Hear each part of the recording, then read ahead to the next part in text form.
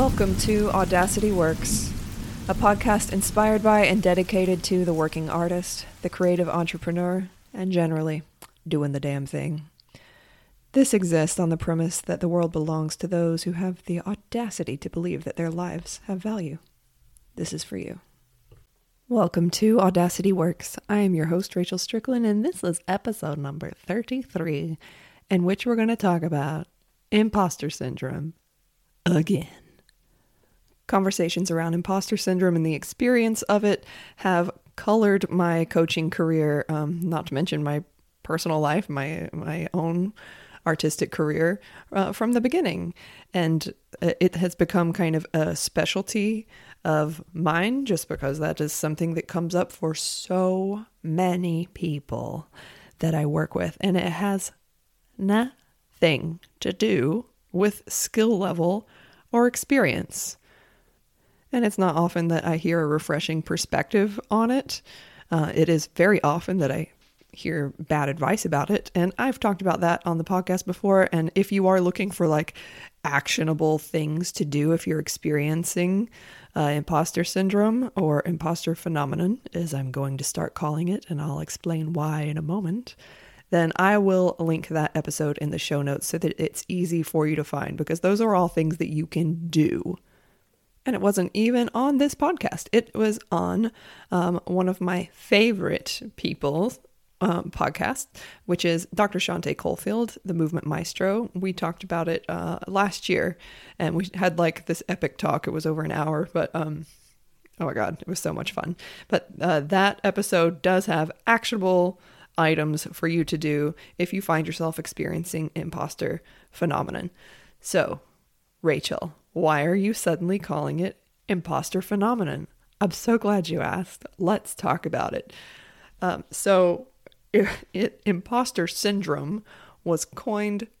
Sorry, it wasn't actually coined. It's more like it was identified, and it wasn't called imposter syndrome. It was called imposter phenomenon.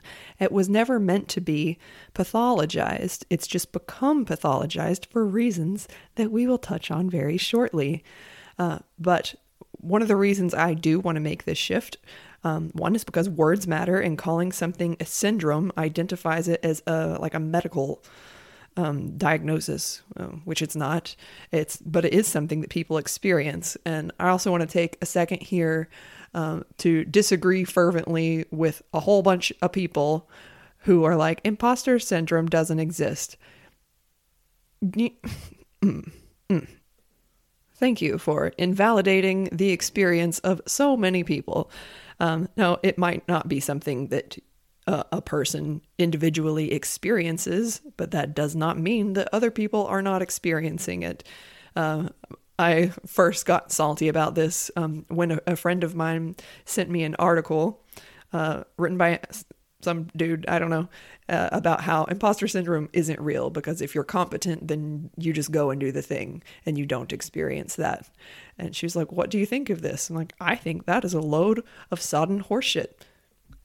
That's cool if you don't experience it. That's all right.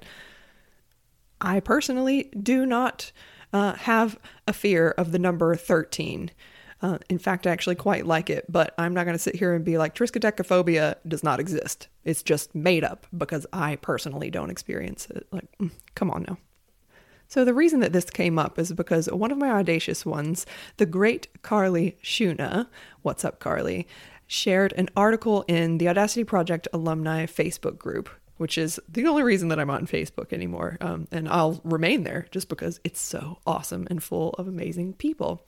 And this article was from Glamour, and it was written by Rejma Sujani. And the author goes on to recount a commencement speech that she gave at Smith College this year about imposter syndrome and what's wrong with it, and what's wrong with how we talk about it. And part of that problem is that we call it a syndrome, but it's not our problem. So let me back up a second. She likens it to another medical diagnosis called bicycle face, which became prevalent right around the time that women were learning how to ride bicycles. I mean, everyone was learning how to ride bicycles, but only women got bicycle face. And this was in the 1890s, but, obviously it wasn't a thing. It wasn't an actual diagnosis. It's just the face that someone makes when riding a bicycle, which was apparently fine for a man, but obviously not for a woman. Oh my God, you have bicycle face. Brr. And now we can look back at this in hindsight and laugh at how ridiculous it is. But also, it was done on purpose. It wasn't a syndrome. It was a scheme. It was a strategy to scare women away from this new thing that allowed them to move freely. And what the author is basically saying is that imposter syndrome, the way we talk about it today, is the exact same strategy. And rather than just go over the whole article, I'll link it in the show notes if you want to read it. It's a great read. And obviously, women aren't the only people who experience imposter phenomenon. I'm not saying that, dudes don't experience it. People of all identifications don't experience it. That's clearly not true. However, being on the receiving end of personal insights from hundreds and hundreds of artists over the past 13 years, or as long as I've been coaching and people have been confiding these things to me, the overwhelming majority of people who have said to me that they experience imposter phenomenon are almost to a T. Women, non-binary people, trans-identifying individuals, and gay men. And that's just 4. And I will say it again, an overwhelming majority. I am talking 99.9%. That doesn't mean that straight men don't experience it, but it does mean that they don't talk about it as much if they do. So that's the premise of this article, right? The author was pointing out imposter phenomenon is experienced very largely by femme and female identifying people, not because that they didn't have the skills or the experience to not experience imposter phenomenon, but because they were operating in a world that was literally not designed for them. And when you operate in a space that wasn't designed for you, you can feel that. And that's kind of sent me on a rabbit hole. And I was on residency and I had nothing but time to indulge my curiosities. So I started reading and obsessively, compulsively buying articles and such on my Kindle because the Kindle is an enabler. And I was looking for evidence. I wanted some more evidence behind okay, but how much is the world just not designed with everyone in mind when it so clearly is not designed to be equitable? So here is what I found. 1, in the 1930s, there was a very influential Swiss architect named Le Corbusier. I'm so sorry, I'm not saying the name correctly, but he had a large hand in basically redesigning the world post-war. And the standard that he used to design this world was a mythical 6-foot-tall white policeman. I'm not making this up. I corroborated it. Many of these measurements became standard and are used all over the world. If you live in a city, the chances are that you are living in a playground designed for someone not your size. Overwhelming majority of possibilities there. And then let's talk about the thermostats in office buildings. The standard office temperature was developed in the 1960s around the metabolic resting rate of the average 40-year-old 154-pound male, which is wrong when it comes to the metabolic rates of most women by up to 35%, which means that most offices are 5 degrees too cold for anyone who's not a 154-pound man, which is why you see women trying to work wrapped up in blankets, shivering behind their laptops. I just thought that was bananas. I had no idea that thermostats were sexist. Who knew? You learn something more every day. And let's talk about when it comes to car safety, because if you're a woman, All right. You are 47% more likely to be seriously injured, 17% more likely to die in a car crash than a man. And that's because the crash dummies are male. They're designed for that like same standard, basically 6 foot tall, this much weight dude. To be precise, 5 feet 9 inches tall and weighing 176 pounds.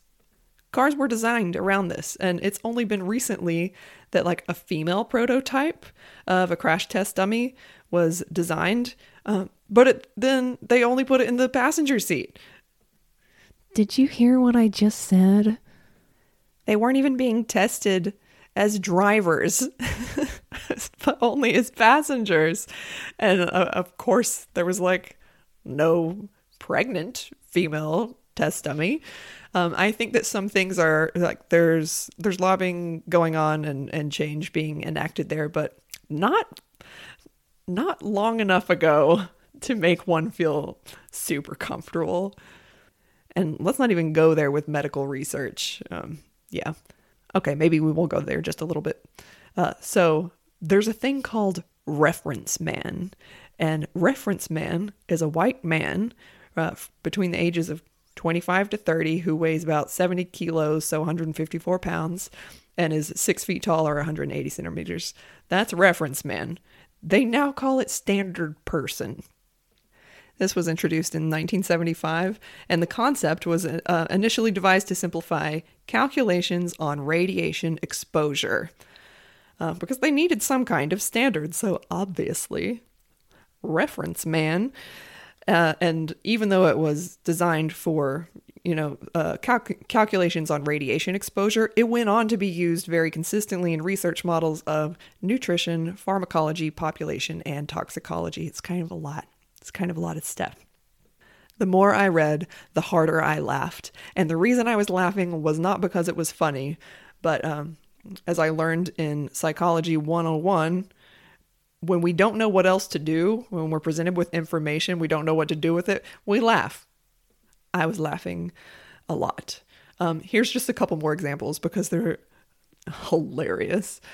Voice recognition software. A lot of women were having trouble using their voice recognition software, but when they lowered the volume, not the volume, when they lowered the timbre of their voice and just like made it deeper, then the voice recognition software worked better. So if you're having a hard time, just lower your voice, and maybe then it will recognize you as a person. And then there was this whole snafu with Siri. I think it's since been corrected. Not sure. Didn't corroborate that. But when Siri came out, you could be like, Siri, I've had a heart attack. And Siri would call an ambulance for you. But if you said, Siri, I've just been raped, Siri would say, I'm sorry, I don't know what that means. And can we just like not even try to grasp the epicness of the way women are mythological in sexual media? Do you guys remember this book that came out in like the 70s? It had this hideous yellow cover, and it was called Everything You Ever Wanted to Know About Sex But Were Afraid to Ask. I found a copy of that when I was 11. Oh God, how I wish I had never found that book. It is hilariously terrible. It is not accurate. It is not true. How is this book still in print? Why have more people not talked about the flaming pile of hot burning garbage that is this book? And it was written by a doctor, but like he was just wrong. He was so wrong. And people probably don't talk about it because I don't know, it came out in like the 70s or something. And who reads old out of print books? Please tell me it's out of print. I don't want to look at it. I don't want to know. Don't tell me. I did find one satisfactorily salty article about it, but it wasn't nearly long enough. So if you want to read more about these things, because I know I did, the book that I am reading currently is called Invisible Women by Caroline Perez, and really enjoying it and also not enjoying it, but it's definitely illuminating. So if you want to go, I'll put a link in the show notes if you want to find that. But so I don't usually like name this many facts in a row. I have a whole page of notes with just those facts that I just gave you. Those are just facts. Those are just factual evidence to support you if you have ever had the sneaking suspicion that the world was not designed with you in mind, because the world was designed for reference man, and the further you get away from reference man, be it in size, in ethnicity, in age, in gender, in able-bodiedness, so the further you get away from that reference man baseline, the more away from home you might feel in your own world.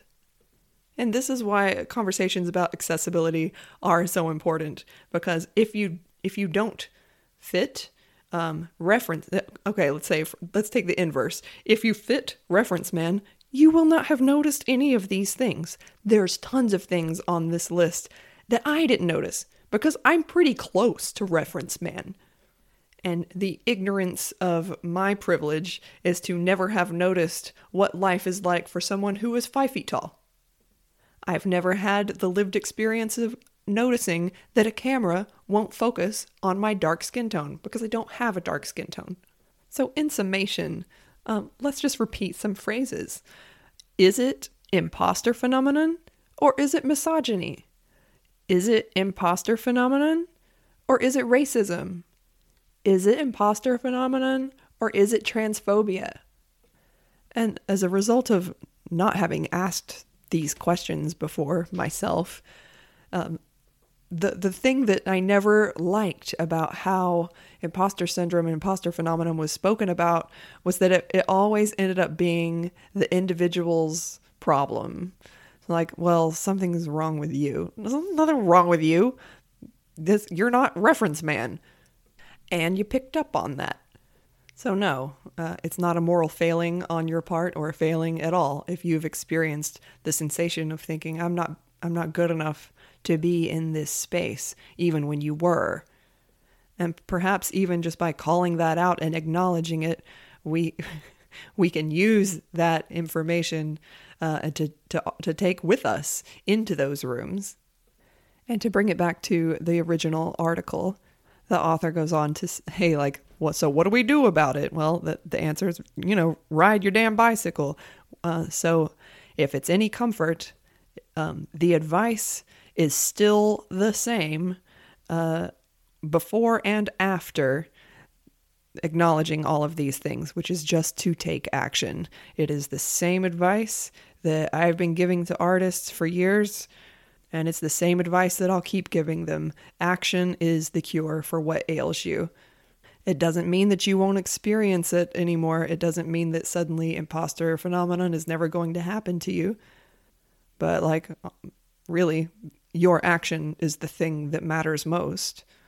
And bravely and boldly taking action in a world that was not designed for you. And, none of this is revolutionarily new. Nothing that, look at the dates on things that I have been telling you about today. It's not old, it's not brand new news. It's known. But I wasn't aware of a lot of it. And now that I am more aware, I'm seeing it everywhere. And I'm also seeing how accessibility improves things for everyone. Ramps onto the sidewalk that were designed for people with mobility issues and people in wheelchairs. How many parents pushing a child in a stroller have been like, oh, thank God these are here. And closed captions, which were developed for the hearing impaired.